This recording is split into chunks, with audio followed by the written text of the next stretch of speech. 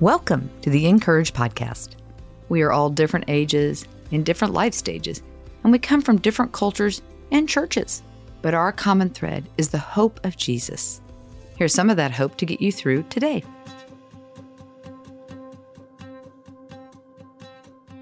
Today's article is written by Robin Dance and is titled, How a Surprise Birthday Party Taught Me About the Sweetness of God. I felt the weight of 2023 as soon as I flipped the calendar.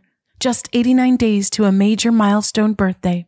An inescapable and irritating dread dampened my usual sunny disposition. To me, birthdays have always been the perfect excuse to celebrate with much ado, but this year felt different. I was entering a new decade that some would consider old, and as a person who has always declared age is just a number, that number was cruelly taunting me, making me feel ancient and irrelevant.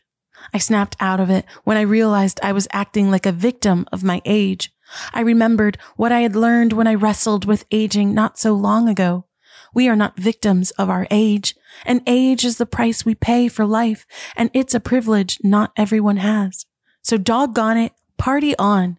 My husband was also turning 60 in March, so it seemed important to make it memorable. But then came January 5th, and my world was rocked to the core. Doctors discovered a mass in my sister's brain that would require more testing to diagnose. By the end of the month, our worst fear was confirmed: brain cancer.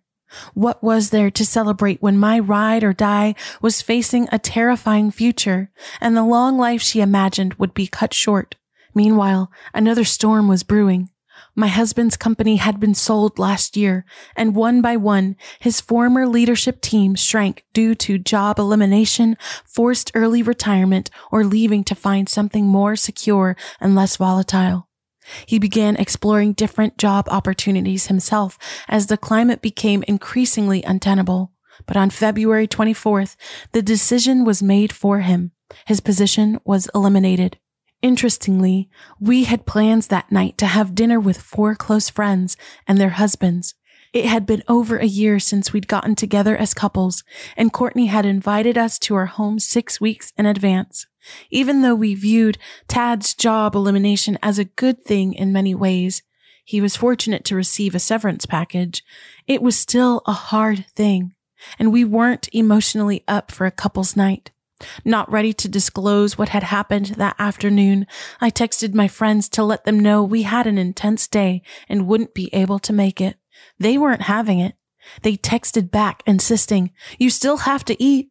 Privately, another texted Tad and let him know they were doing a little something for my birthday, over a month early, to surprise me. He immediately spilled the beans because he knew we would have to show up and make the best of it. Though we didn't know exactly what to expect, our suspicions spiked when we passed Courtney's neighbor's house and her yard was full of cars. Whatever they had planned was more than a few friends. I apologized to Tad as we walked to her front door, feeling awful that something spectacular was planned for me when his birthday was the following week and he had just lost his job. Before we could knock, the double doors opened to reveal our 2 sons standing there grinning and a mob yelling, "Surprise!" Then our daughter, who lives a plane ride away, appeared from behind the door. I turned my back to the crowd, an instant sobbing mess. I hugged Tad and whispered, "I'm so sorry," imagining how hard the next few hours were going to be for him. "Turn around, see who's here," someone yelled. It was only then my brain finally caught up to what was happening. This was a surprise party for both of us. Everywhere we looked, we saw people we loved, our church family, my and Tad's brothers, and lifelong friends from all over. Then I spotted my sweet father-in-law and my sister. I lost it all over again. She hadn't even fully recovered from her biopsy surgery. As the night unfolded, we learned that this party wasn't cooked up by my friends. Rather, our children had been conspiring since Christmas to celebrate both me and Tad. February 24th had been the only day that worked out for our 3 kids and my 4 friends who helped them plan. Our children's concern that no one would be able to make it on a Friday night was unwarranted. People showed up en masse. Though they missed a few friends we would have included, we were amazed by how well they did. Every single person there was already praying for my sister, and this was an opportunity to meet her if they didn't already know her. Tad and I caught up with people we've loved as long as we can remember, and when we bumped into each other, he whispered, "God sure has a sense of humor." I laughed and agreed. Driving home later, Tad expressed what I had been thinking. A night like tonight puts what happened with my job in perspective. It sure seems small in comparison. I fell into bed happy and exhausted, my mind reeling from our roller coaster day. As my heart settled, I was completely and utterly overwhelmed by love.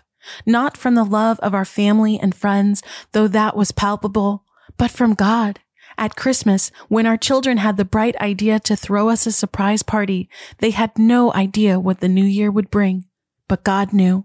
When 7 people selected a date that was the only one that worked for each of them, they couldn't have known what that specific day would mean to us.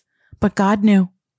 God knew about Laura's brain tumor and Tad's job loss and all the uncertainty, sorrow, and brokenness we were carrying. What I saw so clearly at that moment was how the story of our lives tells the grander story of God's greatness. This is true for all of us, isn't it? My children and friends thought they were just planning a surprise party, but the God who knows the end from the beginning and the beginning from the end knew what would happen in our lives leading up to February 24th, and he put together a gift so spectacular no one could deny who it was from.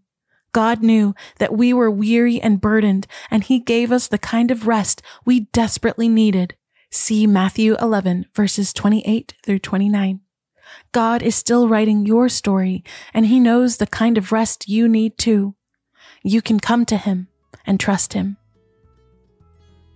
To read more from our writers, visit encourage.me. Make sure to subscribe to the podcast so you don't miss a single episode, and find us everywhere on social @Encourage. Stay organized and inspired every day of the year with an Encourage planner from Dayspring. Full of scripture to encourage you each and every day, this planner also includes monthly devotions from your favorite Encourage writers. Pick up the brand new Encourage planner at dayspring.com. The Encourage podcast is narrated by Rachel Marie Kong and brought to you by Dayspring. For over 50 years, Dayspring has created quality cards, books, and gifts that help you live your faith. Find out more at dayspring.com.